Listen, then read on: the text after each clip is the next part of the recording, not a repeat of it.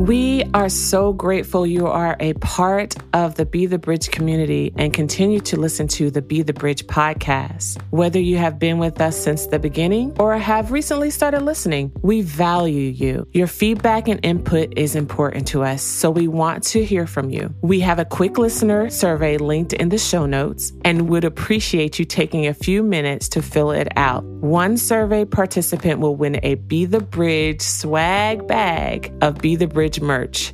Thank you for being a part of these conversations and this community. We look forward to learning more about you. Be the Bridge, Be the Bridge. You are listening to the Be the Bridge podcast with Latasha Morrison. How are you guys doing today?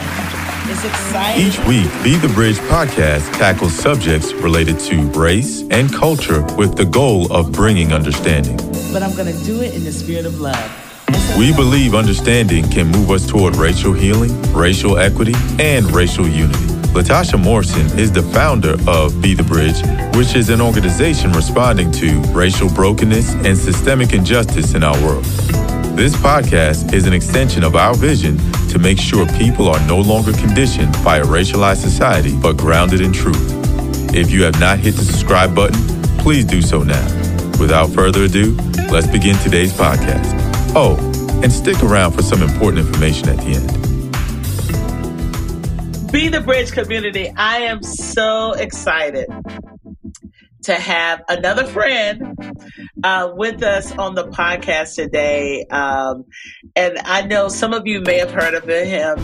Some of you, this may be the first time that you're going to hear about him, but it won't be the last time. So I'm so excited to introduce our community to Pastor Raymond Chang. He is the president of the Asian American Christian Collaborative and the executive director of the 10 by 10 collaboration. This is an initiative of Fuller Youth Institute at Fuller Seminary. He is an active preacher, writer. He speaks throughout the country pertaining to Christianity and culture and race and faith. He has lived all around the world. Listen to the places he's lived. Korea, Guatemala, Panama, Spain, China, and I've been to 3 of those. Well, I've been to 2, but I'm about to go to Spain also, so we'll have to talk about that. He's traveled to nearly 50 countries. I want to be like him when I grow up, and is currently pursuing his PhD in higher education, focused on the cross-section between spirituality and racial climates. And he currently lives in the Chicagoland area with his wife Jessica and his new baby daughter. Yeah. So congratulations on the birth of your daughter. What has that been like? This is your first child, right? Our first child. We've been married for a while. God blessed us. It's been awesome. Life is so precious, and I mean, like every little thing that she does feels like a gift or a miracle from God. And so just been loving every moment that we sleep and mostly don't sleep.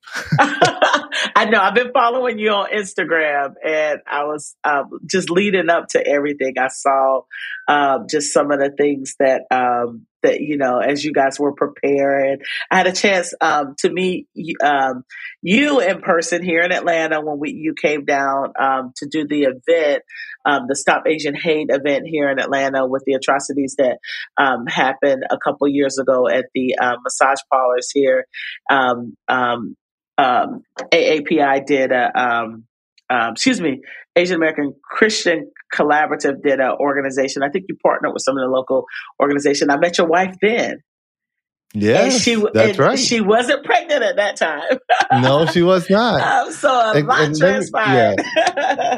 And let me just say how meaningful it was, Latasha, that you were there, that you showed up in solidarity, that you were being a bridge to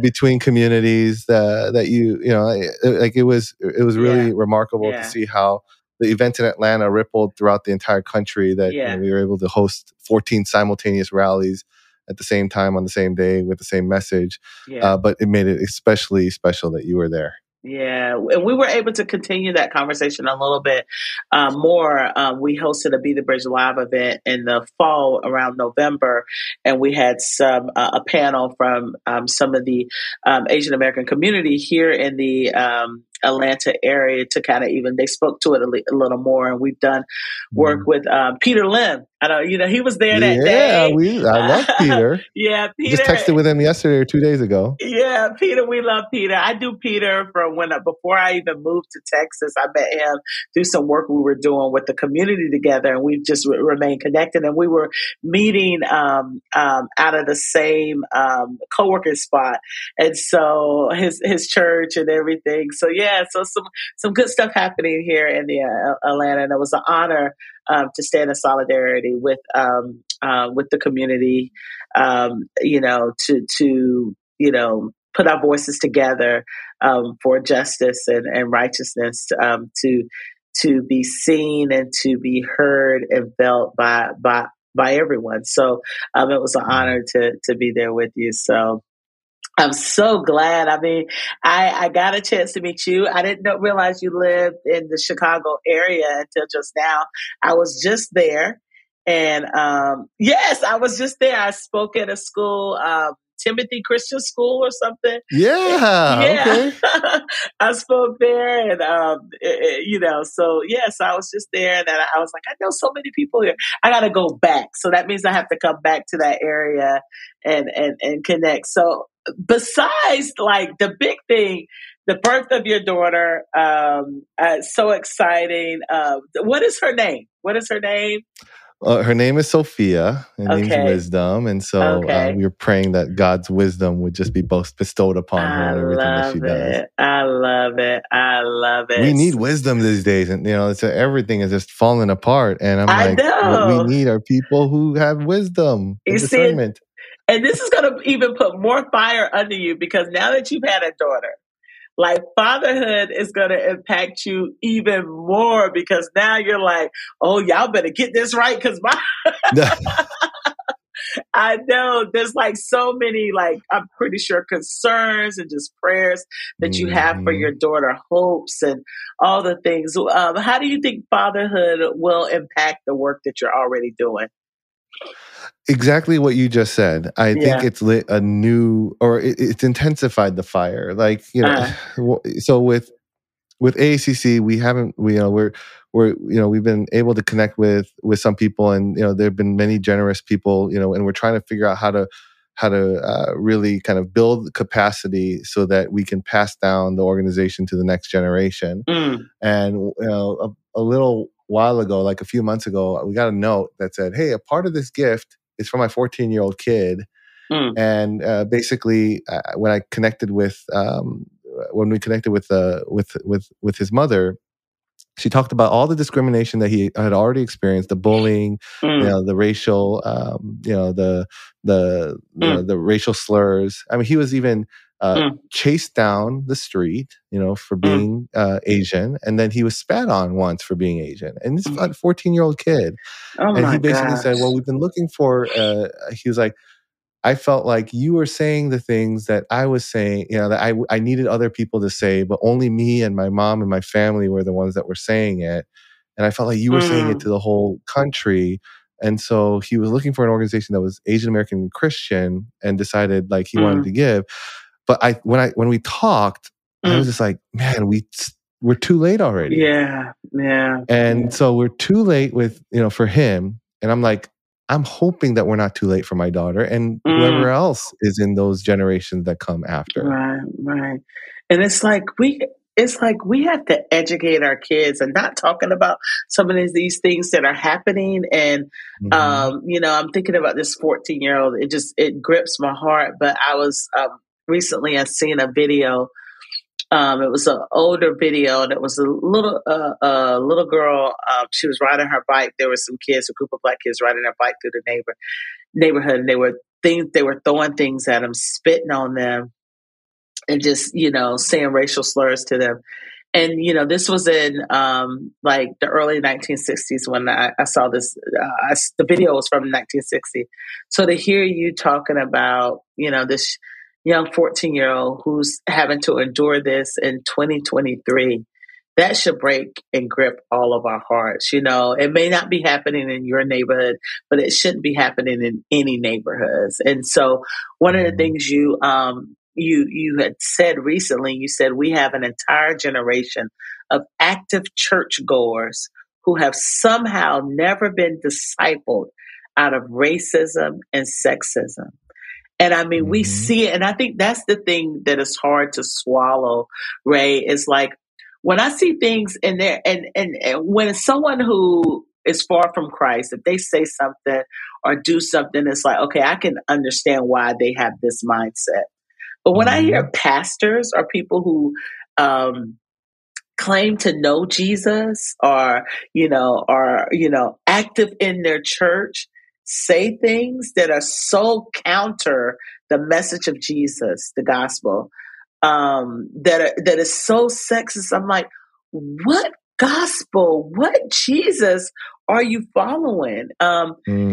This is so true. How is this possible? How is this possible? And we know there has to be like a complete rediscipling of I want to say that I don't want to just say white Christians, because some churches are racially integrated, and some of this same poison or ideology is we can see it in some of our own communities too. Absolutely, and I think that's the challenge. Is like most people don't see how the discipleship that many of us have inherited is actually a discipleship into deformation instead of a formation into Christ. And so our definition of discipleship and our understanding of discipleship is more towards deformation instead of Christocentric formation.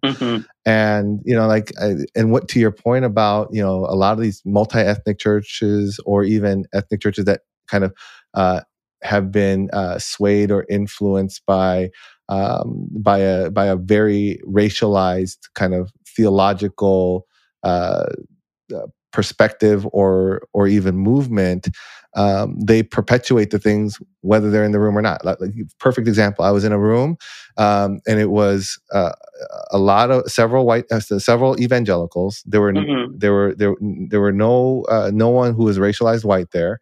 It was almost everyone who was a person of color, Black, Asian, Latino. In the conversation, even though there were no quote unquote white people there, all of the same patterns that you would expect within spaces that are committed to a kind of a white cultural framework or commitment emerged in that space without white, because it's been internalized within so many of us. And so, even the church there, I just walked with a church that ended up in trying to help them years ago, that ended up in the Washington Post, because it went from being a diverse community to pretty much an all white community, even though they had a pastor who was Asian American. And so his ideological commitments led them to basically double down on the things that have consistently divided the church in the U.S. Was the driving force of segregation and the destruction of all the work after Reconstruction and many of the challenges that we see today. Yeah. So, because we can go in these environments and we kind of like what you would say, cultural assimilation happens. Like there's this a process, and you see it even when no white people are around. I'm dealing with something currently now that I'm like, who said this? Who wrote this? And I'm like, wow, okay, and it's not surprising, but it is surprising sometimes, because many of us, I can say, this journey, and a lot of people that I meet, especially people of color that have grown up in evangelical spaces, this is a process that a lot of people of color are going through, and there's a lot of what people call deconstructing, trying to see like, okay, what is gospel, what is cultural, what is, like trying to really decipher all of this. And, my prayer is just that, we don't take Jesus out of it in the midst of it, because I see that happening too. One of the things you are the leader of the Asian American Christian Collaborative. And so we mentioned about some of the events that you guys hosted across the country.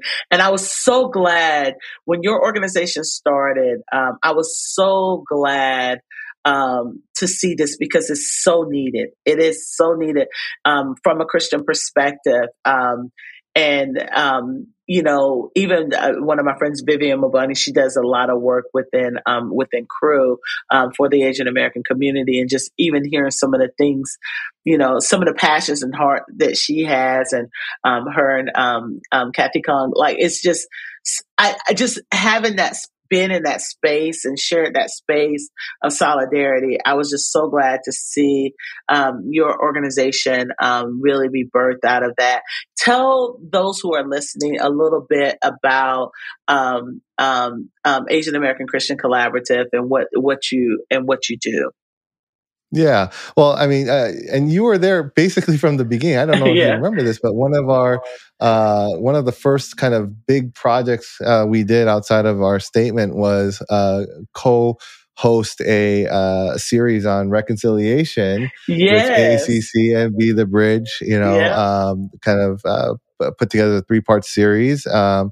And it's I think it's still available on our website at least, or on our YouTube channel. But yeah, so we emerged because of very much like the lack of kind of an institutional voice when it came to the anti-Asian racism that we saw emerging, mostly around the politicized rhetoric around China virus and Kung flu, where the most powerful man in the country was flippantly saying it and intentionally saying it, as you saw, in one of his notebooks where he he basically took out like COVID-19 or coronavirus, and he wrote China flu or Kung flu or China virus in its stead. And how that started emerging in the pulpits and the pews. And so we were concerned that, the people that we were in fellowship with were going to ignite the latent anti-Asian kind of sentiments that, kind of have existed throughout the history of the U.S., all throughout the country. And it would not be that the church wouldn't be exempt from that. And so we wrote the statement, and it spread wide. We were very grateful for how far and wide it spread, to the point where we were like, okay, this might be the time to kind of to organize and develop something more formal. And then a lot of the work that we did was to educate and to kind of declare the dignity and the worth of Asian American lives, to kind of articulate the histories and the racialized patterns and experiences that many of our community members faced. And then, of course, at the same time, one of the things that we saw was the continued killings of African Americans who were simply just existing. And we felt like one of the things that we knew we had to do was to kind of break the dividing wall that kept our communities apart. And if you look at the history of how our communities, the African American and the Asian communities, were kind of pit against each other, you're like, oh my goodness, this is going to take a lot of intentional work, which is why, again, we're grateful for you stepping in and saying, hey, let's do this together, because you literally are trying to be the bridge. And so we did that. And then, of course, after George Floyd was killed, we hosted a march in Chicago that went from a historic Chinese church to a historic Black church, 1.5 miles apart, that never interacted. And the pastor of the Black church at the time, he's still the pastor, Charlie Dates. He basically, he was in the midst of mourning his mother's loss, was like, hey, I believe in this. And so him and Watson Jones and Jonathan Banks from UOF and several other Black pastors were like, we're in on this. And we had about 1,000 to 2,000 people marching, all Asian Americans. Because as I was marching with the African American community, especially with Black pastors in other kind of marches post George Floyd, they kept asking me, where are the Asian Americans? And I'm like, well, Chicago's only 5% Asian American. And right. Like I see them, but I get it. And I said, maybe we can show you, and maybe, we can show you where the Christian Asian Americans are. And so that's what we did. And then, of course, we kept doing the work, we're trying to produce more content and convene and events, but also to facilitate more discussions and dialogue. And so, we hosted, several panels between Black and Asians and Black and Latinos and so on and so forth. Yeah. And what I would love to hear, because I'm thinking of this as you're saying, I was like, we need to do more, because I feel like this work of solidarity, this is why Be the Bridge created what we call our BIPOC community, which is Black, Indigenous people of color. And one reason is because we don't know each other's stories. And, we don't know what it's like to be, a Korean American or a Chinese American or a Filipino American or Vietnamese American in the United States. And those are all different stories that we push into this one umbrella of Asian American. But those are all different ethnicities, people groups, history, totally different history, totally different language.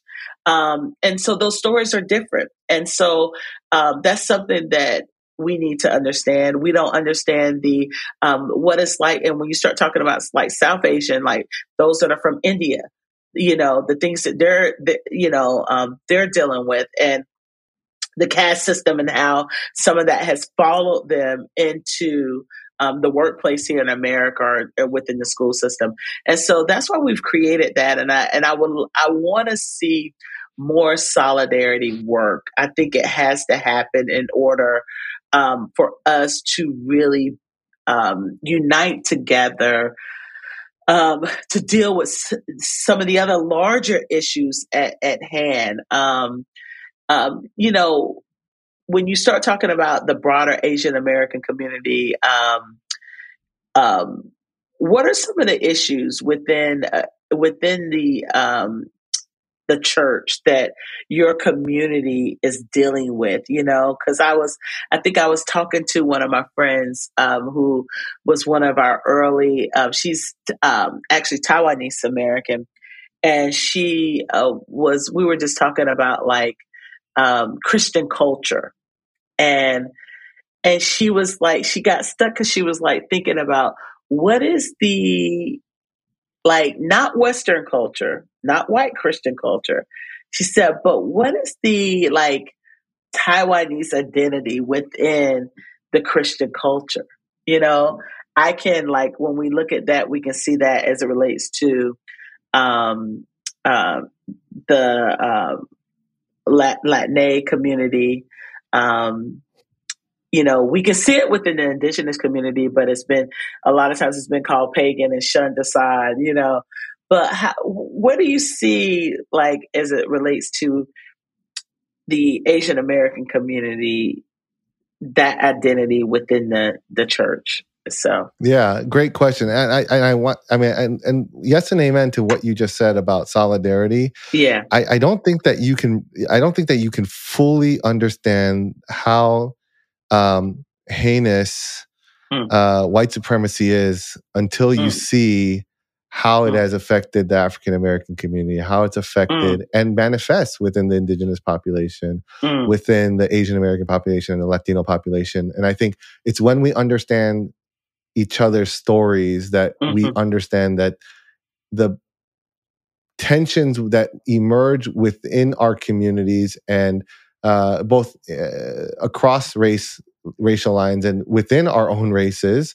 like really do have a genesis, back to the commitment to like exploit, extract, dehumanize, and strip the dignity from our people, to exclude and to basically push out and call other and push down. And so 100%, I think you hit the nail on the head with, like, we have to learn each other's stories. And I think for me, the most helpful thing was learning about the African American experience and the history of African Americans, to understand the indigenous community in the U.S. and and then of course, like, the variety of stories within the different populations, and along with the Latino and the Asian American populations. One of the things that are unique about Asian Americans is that we don't speak the same like like with majority of the Spanish or Latino population or Latinx population or Latina population, depending on where you're coming from. We don't have a common language, and there was and like a lot of other populations, there was kind of those who are dominant and those who are oppressed within our own communities. And so if you go to Asia, no one really identifies as Asian, right? It's like every person within every country identifies as their own ethnicity or their own nationality.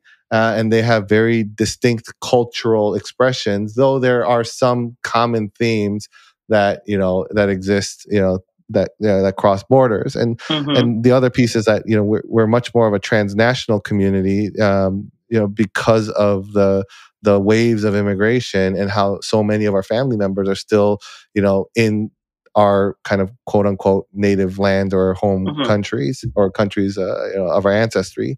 But within the US, there are, like you can kind of break it down into at least 3 big buckets, maybe 4, I think maybe, or even 5, where you have East Asians, you have South Asians, then you have Southeast Asians, then you have a large chunk of Middle Easterners and those from like the Russia and the Russian type of population. And they're all technically Asian because they're all on the continent of Asia. Like Israel is in Asia, right? And so how do you make sense of that when when there's different questions, right? And a lot of Middle Easterners, they don't necessarily know where they fit. They know where they fit geographically and across the continent, but culturally there's such difference and diversity there too. And some Middle Easterners identify as Asian within the continent of Asia, and some choose not to, and that shifts how we have the conversation. But it's to be Asian American is a racial category that is located or that's connected to our existence in the U.S. and it's one that was driven out of a need for kind of political power, because what many Asian Americans in the 60s realized was that they were all experiencing the same things, whether they came from Korea or Japan or China or Cambodia or Thailand or whatnot, and yet they had no their voices were suppressed because they didn't have any political kind of entity to rally around. And so that's where the Asian American category comes from. But when it comes to our populations, I mean, it's extreme. I mean, like even within China, the number of languages that are just spoken in China is unbelievable. And so we don't really have like one specific type of population, which I think most people would recognize in the U.S.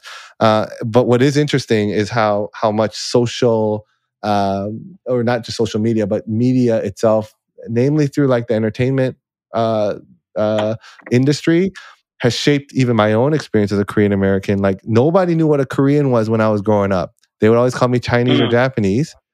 And then because of the rise of K-pop and K-dramas and all things Korean, the first thing that people assume I am now is Korean, because that's the thing that everyone knows.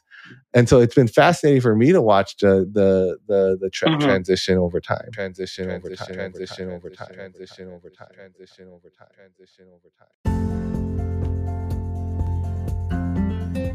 If you've been enjoying and learning from the Be the Bridge podcast, we invite you to join us in this work.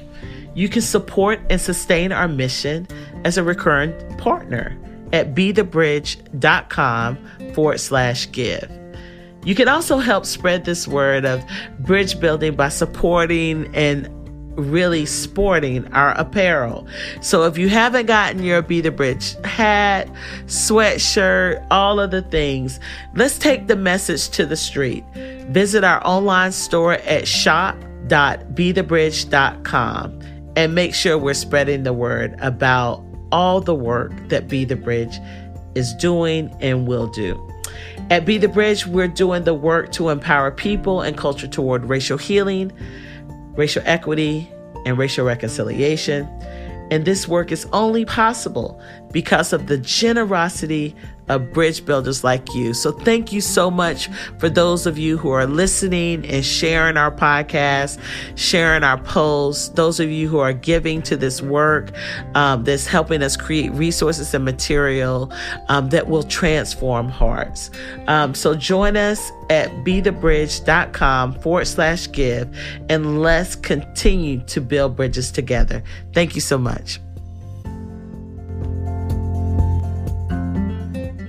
I have so many questions, Ray, because I'm thinking about, because I think that identity is really important. And I was just telling you before we came on, I went to Korea back in October. Yeah. And it was like, it was surreal.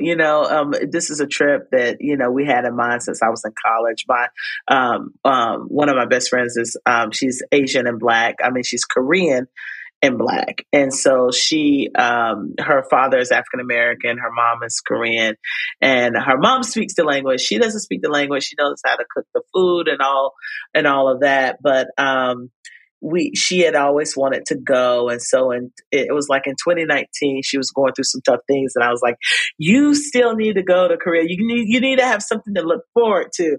And, I had always said, whenever she goes, I'm going, but then, no way. Yeah, I was like, when you go, I'm going with you, And so her mom have been trying to get back, but there, of course, we were supposed to go the next year, but the pandemic happened. So we ended up going in 2022. And we were actually, her mom has sisters there. And, so we got to go to people's homes. It wasn't just like a touristy trip, but we really got to go like connect with the culture and people and have traditional Korean food, which is very different from what we have here and everything. But one of the things I noticed, and I keep telling everybody, like, can you explain that? But I noticed, like, I was like, I do not see one old car. Like, there's not a car. I was looking for, no, it was like one of those things like over here. We like, when you see a Volkswagen, you say punch button, you don't punch back, I was over there looking, I said, okay, y'all, see if you can find one like beat up car with a dent. Like, see if you see a car that's beat up with a dent, or either a car that's like older than 10 years. Never saw it. Interesting. Maybe something has shifted. Yeah, I'd be curious. Maybe I do wonder if Korea has gone to primarily like a leasing model of. I don't know. They don't have hoopties. But that's interesting. They don't have hoopties in Korea, y'all. They don't have hoopties, and and listen, and they're not litter bugs. Like, let me tell you, it's so clean over there. And I was talking to Peter about it, and Peter was like, "Yeah, his son was carrying trash around in his head because we could never find a trash can to put it in." I was like, yes. And then Wi-Fi everywhere, like on the buses, on the trains, the train stations clean, and I was like, okay, has anybody ever visited, in the States, like there's this issue, we've had it here, but mainly in New York, you see it, where the subway stations where people fall off the tracks or people get pushed onto the tracks. I mean, just some crazy things are happening. And so the first thing that I was like, why don't we have barriers separating the people from the tracks? Like, why aren't there barriers there? Like, it doesn't seem like it would be that hard. You could even put in temporary ones until you can build some to save some lives and to let, to keep train tracks from being weaponized, In Korea, they already thought about that. You don't have access. There's a door that opens up and then you get on the train. You don't have access to that. So I was just really impressed. I got to do a lot of historical things, and it was a good trip. A lot of, I'm from a military family, and so a lot of people in my family have gone to Korea before. So it was just a really good trip, and it was a really good trip to go with family. And, my friend's family is like my family, and to meet her extended family and to greet them with gifts and learn a few words. I'm horrible, but anyway, it's a good trip. Well, I hope you had some raw marinated crab. That's my favorite. Yes. Did you try that?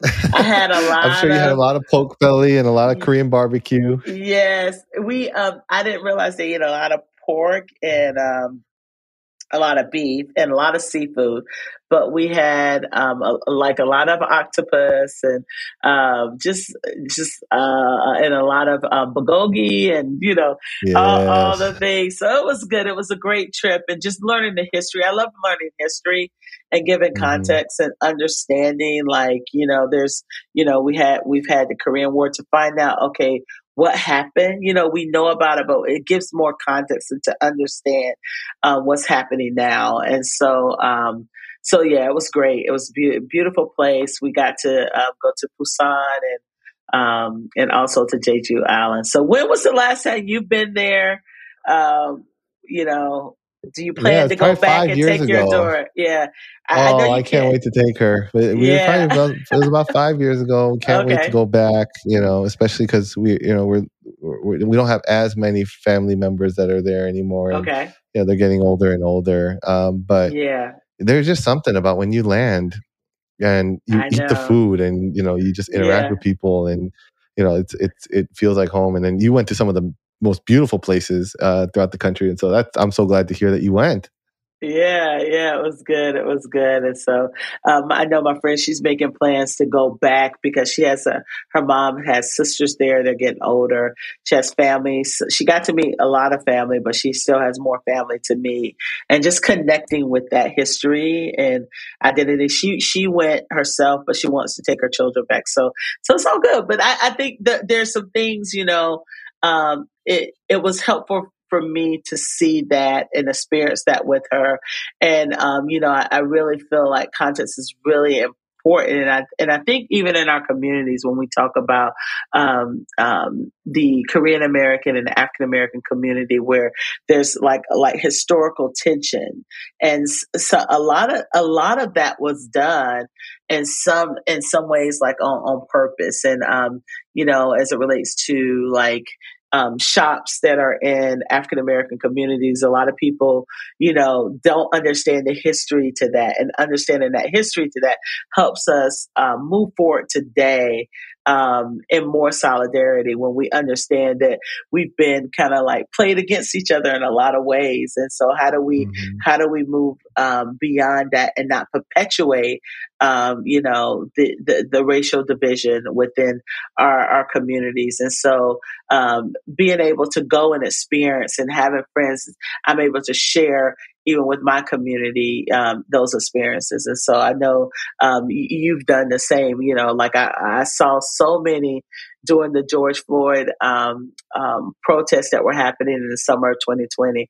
I saw so many like Asian American churches, that were out there in solidarity, that it just almost like it it it made you cry in a lot of ways, what was happening. I think that's what we're some of the backlash against that solidarity movement of 2020. I think those are some of the things that we're dealing with now as it relates to race relations here, in America right now. So, what do you see? One of the things that you were talking about, you talk a lot about mental health on your social media and as it relates to your community. And I know like in our community, it was a point where it's so taboo, and it's just kind of like, you just got to pray. You got to pray, we Mhm. label it and we kind of brush it off. And I know that comes from, just from some of the cultural things that our community has dealt with. What has that been like in your community? Because I know it's a higher shame hierarchy as it relates to cultural context. How are you guys dealing with mental health within your community? Yeah, I mean, I think getting people to talk about it is challenging, as you just alluded to. I mean, there's so much stigma, what it means to, I mean, the U.S. is primarily oriented around this kind of strongman kind of ideology, right? If you're not strong, you're weak. And if you're weak, you're going to get eliminated or exterminated. You're not going to last. You're not going to survive X, Y, and Z. And so I think there are elements in which the community sees, generally like mental health as weakness, and most of it comes from a lack of awareness and understanding how chemicals work in the brain, and how trauma affects us, and how even like immigration trauma for many Asian Americans, there is a significant trauma that people kind of experience because they were rooted up from the community that they knew, and then basically had to start all over, where they didn't know the language, they didn't know the customs, they didn't know the culture, they didn't even know how to access social support, which is why the Asian American church was so significant, for many immigrants, and why there's such a there really is a higher population of Asian American Christians, higher population of Asians who are Christian in the U.S. than there are, in pretty much throughout all of Asia. The church really became a space where they were doing mercy and justice work. They were providing kind of insight into how to navigate society. Oftentimes, even kind of giving resources to help with that. But there's still a significant stigma. I mean, if you add the Christian component to it, because Christians generally are still behind when it comes to engaging with mental health issues, there's an over spiritualization of like mental health challenges and problems, and over spiritualization of the solutions that are required. And so, you couple those things together, bring shame to the family, bring shame to the community, bring shame to kind of the broader community as well as like the hyper spiritualization. And then you have a recipe for people not to talk about what they need to talk about when they need to talk about it, and get the help when they need to get help before things get, out of hand or out of control, or, before it's too late. And so, a big part of what we're trying to do is normalize conversations on mental health. And so we encourage, pastors to talk about, going to counseling or therapy from the pulpit, and, to bring in experts who talk about mental health issues, and to do it in a way that it doesn't have to contradict your faith commitments. In fact, if God made the mind, He also knows how to. God also knows how to address the things that kind of create hindrances in the mind, and so. And so I don't think that and I also think that we just generally have kind of taboo topics culturally, that are both that emerge from within the population as well as is imposed onto the population. And I think as Asian Americans, if we internally from the community, we don't want to be seen as like the one who can't really that isn't the exemplar in within our own communities, but also we don't want to be seen as kind of the weak link outside from the outside, because we know the greater challenges that exist for us to simply just navigate society in the same way that that occurs for a lot of the minoritized or racialized minority populations. And so, I feel like we're trying to talk about it more, share more statistics around mental health, help families engage with the discourse, but just create space for conversation around it. Right. And one of the things I missed, you're also the executive director for the 10-10 collaboration with that's an initiative out of Fuller, led at one point by Kara Powell. Can you tell us a little bit about what that is? Yeah, so Kara's still very much involved. I stepped in as the executive director for it. It's a collaborative youth discipleship initiative that's seeking to make faith matter more for 10 million young people over the course of 10 years, which is why we're called 10 by 10. And the work that we're doing is working with a variety of organizations and entities as a collaborative to essentially kind of spark conversation around the fact that there's 1 million young people walking away from the faith each year for a variety of reasons. It's probably closer to 1.4 million as we speak. And that, the church is basically becoming less and less of a relevant presence in the lives of young people.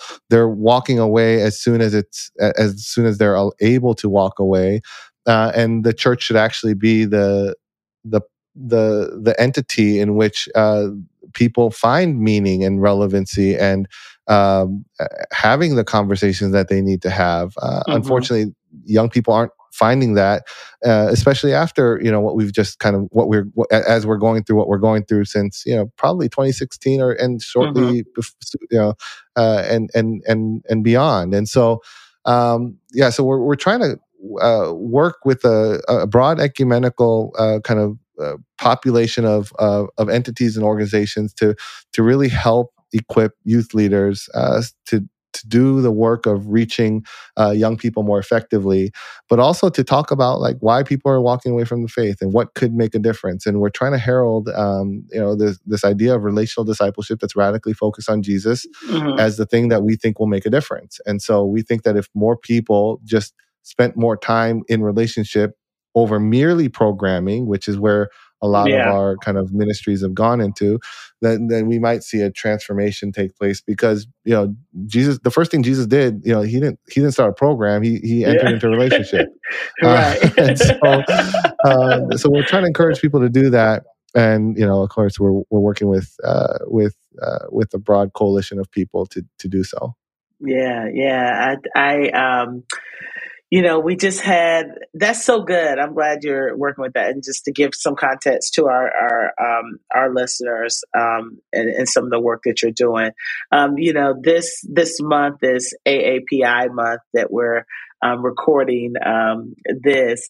I'm like this. I tell my people, I was like, look, I am Black 365 days of the year. So we don't have specific days that we talk about specific things. I'm like, I just want to make sure that we are interview bridge builders that are doing incredible work in our society and highlight their work. And so this just so happens to fall in that. I don't even know when they're going to air it. I don't even know if it's going to air then. But what would you want our Be the Bridge community to know and to understand? There was something that you did last year. I was following you when you were, I think it was I don't know if you were leading it or if it was Monrovia was leading it, church out in California, but you were going to different Asian American sites and telling the history and I was like, I need to be on that trip when you do it. Let's do it next time. Let's do Be the Bridge group trip. Hey, I'm serious. Like I really want to do it. I was even talking to one of Inez. I think she was there, or either she went. She's out in Pasadena. She goes to. I know she went to Fuller. She's a pastor out there in California. But I think either she was following it or either she was planning to go. But anyway, I want to go. I want to expose Be the Bridge to that, because I was like, I've never visited some of those places, and tell me a little bit about that. Tell the community. Oh man, it was life-changing. So we started in LA, and we went from LA to San Francisco. It was called the Reclaim Trip.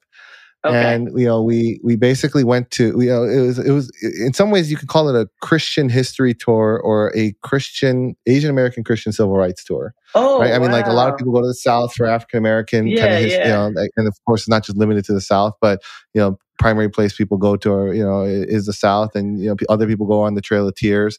To understand more in depth the indigenous experience. And of course, one of the things that we realized was that there's a large portion of the population that doesn't know, not just what Asian Americans went through or endured or experienced, but how Asian American Christians were present in some of these kind of solidarity, social justice, kind of Christian righteousness and justice efforts. And so we started by visiting, the oldest kind of the most historic kind of Japanese church and the Korean church in in the LA area, going to the museum, walking with kind of living legends that that kind of made a difference within the communities as Christians, out of their Christian convictions, even though they were born in the Japanese kind of incarceration camps, and going to historic Filipino town and Koreatown, and learning about the LA riot, the LA riots. And the tensions between the Black and Asian communities, talking about how Koreatown, Chinatown, Little Tokyo were formed, and what those things kind of mean for the community today, and the role of the church within both activism and advocacy work here in the U.S., but for kind of liberation abroad. And so then we go from California. We visit a couple museums as well. And then we go to a lynching site, right? So one of the things in LA is the site of the largest single lynching in the U.S., which occurred against Chinese Americans. And so most people think that that Asian Americans were exempt from any sort of like racial violence, but that's not the case. And basically 10% of the city of Los Angeles at the time descended on 10% of the Chinese population and wiped them out. And so I think it was like 17 to 20 people were killed during that time. Then we go to Manzanar, where the Japanese incarceration took place, and there were multiple sites, almost a dozen sites across the country, where basically Japanese people were told, you can take one thing that you can carry, and then you're leaving your house, which meant that they lost everything when they got back. The number of people that lost everything, which is why there's such a sizable Japanese American population, or there was a sizable Japanese American population in the Midwest and in Chicago and in other places, because when they went back after they were released from these concentration camps, everything that they knew was gone. Right. And they had lost everything. You hear everything. And then you hear a few stories of like, oh no, but then they, their neighbors preserved it, or the people that worked at the, at the farms preserved. But like there's outliers, so many that lost. Yeah, so many things. Yeah. And so we went there. When we went to Manzanar, what was crazy was as soon as we walked in, this white family was walking out, and they said, "This is propaganda. None of this happened." Wow. And I remember just that was like one of the most viral tweets I ever tweeted. But I remember like everyone picked up on it. And then even as I was sharing that, because like one of the students that were with us, and we had a group of probably like 25 to 30 people that ranged from the age of 6 to probably like 56. And it was extremely rich because you had kids experiencing the same thing as adults, and none of them had ever seen anything close to this. Wow. But like even when you go to the site where people were incarcerated, there were people that visited and said they don't believe that this actually happened. They couldn't believe that the U.S. would ever do anything like this. Wow. They refuse to believe it. Like they refuse to believe. Yeah. And but Ray, it's because we don't teach history. Like, when you go to Germany and you visit sites there, the memorialization is not with the Nazis, the people that caused the harm or the oppression. It's with those who endured the harm, and they tell their stories so that it's not repeated. We did a reconciliation tour in Rwanda, and we met with government officials. We went to a reconciliation village of people who are living together in community that were once torn apart by the atrocities of the genocide. And a part of their system to make sure that this is never repeated again, there's things that has to be done in their community. One is get rid of those that are calling the tension. So they changed their language from their main language from French to English, and they had to throw out some of the troublemakers in their country, that were causing the divide. But one of the things that they do is they tell the story, and they have to tell the story. You have to say, this is the genocide of the Tutsi. And because they don't want to just say genocide, because then that can say, people will say, well, there was a lot of Hutus that died too. Mm-hmm. You know what I'm saying? Like the narrative changes. And that's what has happened here in America. The narratives have changed. Stories have been what people call whitewash, where you would not believe how many people, where we've stated history with facts.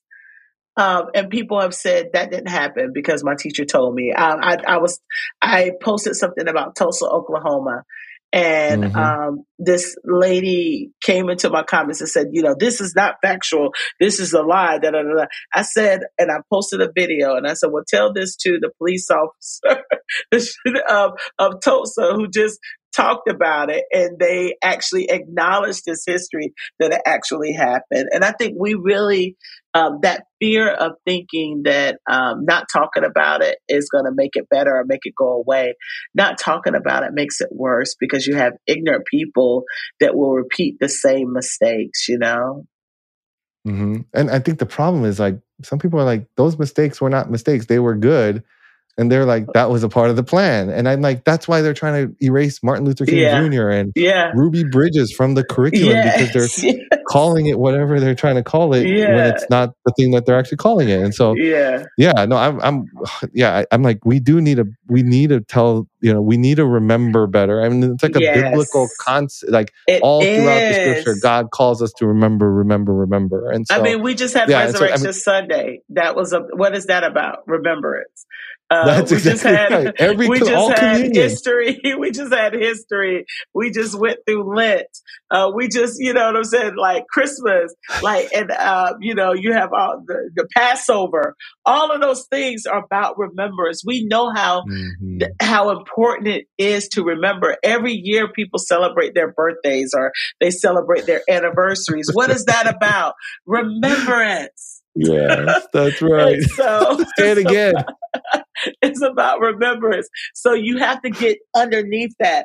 Why is it that some things you don't want to remember and other things you do? And you're trying to say that all remembrance is bad. So we got to really ask the hard questions and name a thing. Like people, don't want to remember because it makes them feel some kind of way. But whose feelings does that center when we do that? It's not centering the feelings of those who were afflicted and harmed by that system. If you don't like hearing about it, imagine what we felt like having to live it or having to live it. 100%. So, yeah. and 100% to that. And I think that's essentially that was the heartbeat of the trip, the Reclaim trip through AACC, where, we went from Manzanar to San Francisco, and we went to, historic Chinese church. We went to the oldest Japanese church. And what most people don't know is that, that Japanese church, when everyone was incarcerated and sent to to concentration camps, Howard Thurman's church met there. Wow. And so, it's, there's so much richness and legacy and history. Oh my goodness. And then you're now in this, in a you're within a congregation that is wrestling with how gentrification and the community changing around them is kind of forcing them to recalibrate how they do ministry, and how they kind of preserve the things that are beautiful about their legacy, but also kind of adapt to the reality. And I'm like, if these churches go away, I'm like, what a loss of a like a living memorial. And so my hope is that, and like it would, like if you're ever like, hey, we want to do this, and there's a group of people on Be the Bridge. We're gonna do it. Oh man, we should totally find a way to do it, and we'll go, and we'll take people with us, and we'll figure out how to make it all work. But that would be, it's life changing. I mean, almost all there's one young person went, I think 14 years old, realized that Asian Americans weren't all docile, went back to the school, and when they experienced kind of racial discrimination, felt boldness because they saw other Christians who had done the same in the past, and said, I'm actually proud. Like before, it wasn't, there wasn't pride to be, Asian American or Korean American, but like after the trip, it was like this pride of being Asian American. Yeah. Not because it's like better than anyone else, but because like there's a dignity to the history and to the resilience and to the experience that we're never taught, and so we got to do that. I think yes, we need to figure out all the details. You guys heard it here first that my team was probably like screaming, yes, we're going to do it. But, we went to Rwanda. We took about 20 people with us to do this reconciliation trip in partnership with African New Life there. And, which is like a Rwandan-led organization. And I mean, this was like really understanding like the cost of what reconciliation could look like. It was a very hopeful trip to see what the hope that atrocities had birthed, in this country. And so I think, this context of learning, I love to learn history, even when it's not connected to me directly, I think is really important. But I think we can do some crossover and exchange some stories within our communities that could be life changing. And so we're going to do that. I don't know when, but we're going to do it, but soon. Because I had already said if there's another one happening this year, I'm going. Because there's this desire to know. Yeah, because there's this desire to know. The same thing is like you want to know the indigenous story because that context helps you lead better. It helps you understand your community because we're all connected. You know what I'm saying? If one part of the body suffers, all the parts suffer with it. When one part of the body rejoices, all the parts rejoice with it. And so I think as we understand our history, we don't feel isolated or in a silo, and we don't play this oppression Olympics type thing, but giving us really context for what's going on. And I think that's some of the things someone has sent me this link, and, we have these things coming up as it relates to affirmative action. And so some of that you see the plan of people against each other and some of the things that's happening. That was like all these Asian American organizations that are in support of, ending affirmative action. But I was also thinking like if they understood what the history of why these things were put in place, if they understood true American history and what people had to endure and how long people were prevented from going to some of these higher institutions. My father was born into a country where he went to segregated schools. My aunt was just telling me how she was a part of that first class that integrated at this high school when she was in the 10th grade, and how she went from making A's and B's to making all F's because the teachers didn't care about them and they didn't want to be there because they wanted to go to the black school. And but this how we went about desegregation, how it harmed our community. But if we understood that, if we had that context, I guarantee you there wouldn't be all of those organizations that would be a part of that. But we don't, it's stuff that it's like the plan is to keep people ignorant so that sometimes you can weaponize the ignorance, And so, we have to have more conversations like this and really have those tough conversations within our communities so that we can have more solidarity. So I'm glad that we were able to have you on here today. Now, there's a lot happening. What are some of the things? I asked this question. There's so much to overcome now. And you had had this post on Holy Saturday, and you were talking about like this resurrection is between despair and darkness, and the anticipation of what's to come. And so I noticed this in a lot of our society, looking at things that are happening. We don't like to sit and lament. Like we don't want to we don't want to acknowledge the pain and the despair and the discouragement. We don't want to embrace that, knowing that Sunday does come, resurrection is coming, but we want to move on to the joy so quick before we really let the work of lament take place in our hearts. And, and so people are feeling overcome. They're feeling overwhelmed. And sometimes we can desensitize ourselves to it, and we want to move on and not really deal with the grief or the sorrow that we're in. What are some things that you're lamenting right now? I mean, a lot. I think, the number one thing I'm hearing from, pastors and parishioners and congregants all throughout the country is the devastation of the loss that we all went through over the last few years. I mean, especially if you're coming from kind of under-resourced minority communities, it's just, I mean, it's different. I think the sheer exhaustion, and I mean, we made probably one of the most significant transitions from basically being in person all the time to the majority of our existence going online. Yeah. And I don't know if most people have been able to. We've just had to adapt, but there hasn't been like a transitional process that that people have been able to kind of reflect on and navigate and even process through. And so, there's elements of that. I think what's interesting right now is kind of the what's heartbreaking right now is actually the affirmative action thing. It can potentially become explosive for the Black and Asian communities if we're not careful. And I think that if you look at the trail that we're seeing, it's mostly this one kind of basically white conservative guy named Edward Bloom who's mobilizing Asian Americans to essentially say and using Asian Americans to fight this affirmative action case, when the majority of Asian Americans broadly support affirmative action.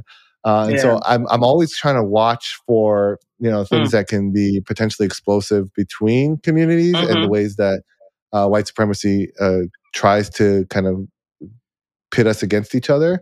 And then of course just things like people leaving the church and walking away from the faith and deconstructing without reconstructing and all the church abuse that we're seeing and the stories of just kind of failed leadership. So there's a lot to lament for sure. And I think sitting in it and understanding the weight of it actually is more helpful. Mostly because it helps you realize that you can do something about it through the power of Christ, through the empowerment of the Spirit. And so like the more you understand the problem, the more you're able to actually concoct a solution or at least be a faithful presence to try to be one. And so I mean, I think the divisions are still real. The conspiracy theories are pervasive. The propaganda is just all over the place. And the political kind of the political divides are destroying families. And I'm like, all these things need to be tackled. And then of course you have the gun violence. Like this is the insanity of the gun violence. Like something can be done. It's just we have to decide whether we're going to choose guns over kids or kids over guns. Yeah. And it is that simple, because in both of the things that just happened, if those red flag laws, would have been expanded, there could have been something, that could have prevented it. And in each of those cases, those poor parents did not even know that their children had the type of weapons that they had no idea that their children were capable of something like this. And so, but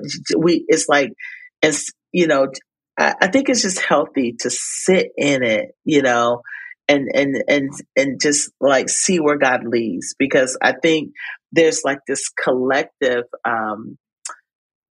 justice that lament could lead us to, together, if we're not just trying to bypass it and move on and get over it and get stop the crying and but we don't like to sit. And that's definitely a Western culture thing. But I really want to make that commitment, like as we're talking about the college stuff, like to make that commitment together, to get out ahead of it before, it's happened. There's something that we can do. There's things that we can say. And I think there's some things that we can do to get out ahead of it, to not let division win in that case. It could, like, sometimes the things that are meant for evil,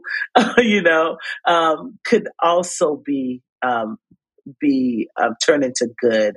And I don't feel like God wastes a pain or a hurt. So, but we're gonna be in contact about that, because I'm serious about this. I don't think I'm serious about this trip.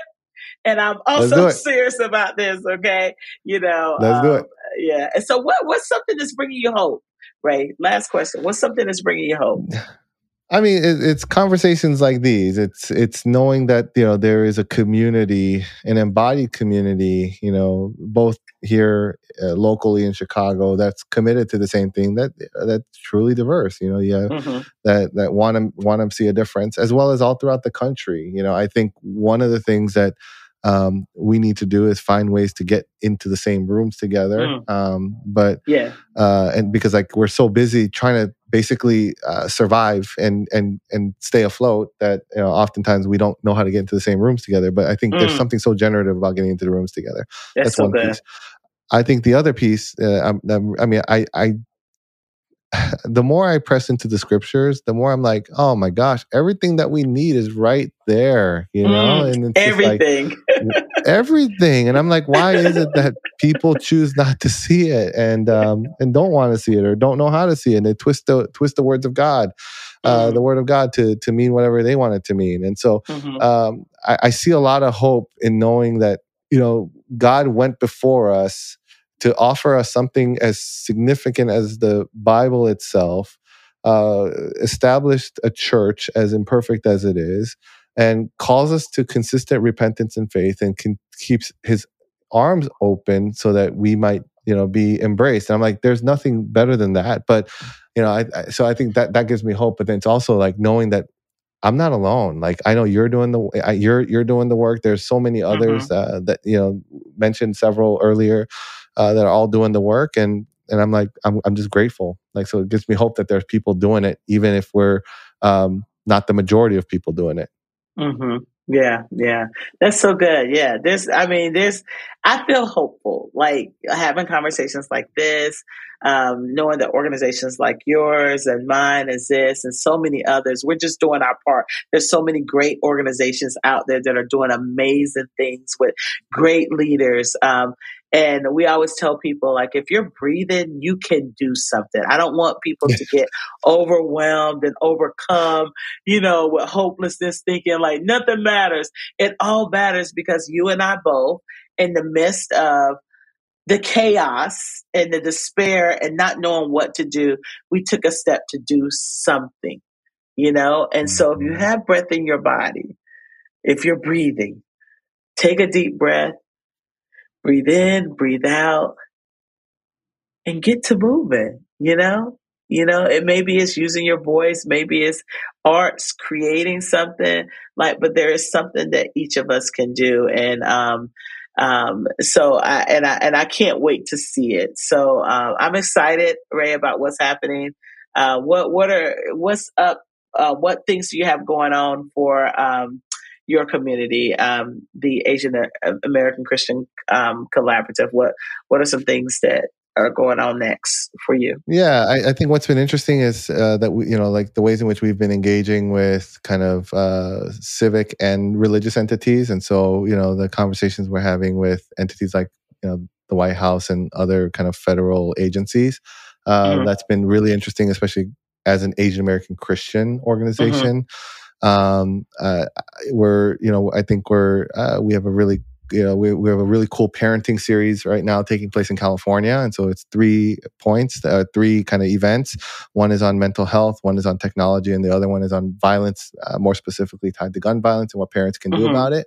We also have, had kind of other events taking place throughout the country, and we're trying to figure out, I think the big stuff we're trying to figure out is how do we really make sure that as we do this stuff nationally, we're also grounded at the local levels. And so we're talking to some of our local partners on what would be helpful as we continue to move forward and transition from being kind of responding to all of the things that were happening to the Asian American communities to becoming a little bit more proactive. And so a lot of stuff there, we're trying to put on more programming and, help with churches, especially Asian American stuff, Asian American identity development, Asian American Christian identity development, solidarity work, and the like. Yep. All the things. Well, you can add Be the Bridge reclaiming trip to your list. Okay. I will do it. I was serious about that. It's been great having you on the podcast. Thank you so much for listening. You can follow Ray on all the socials.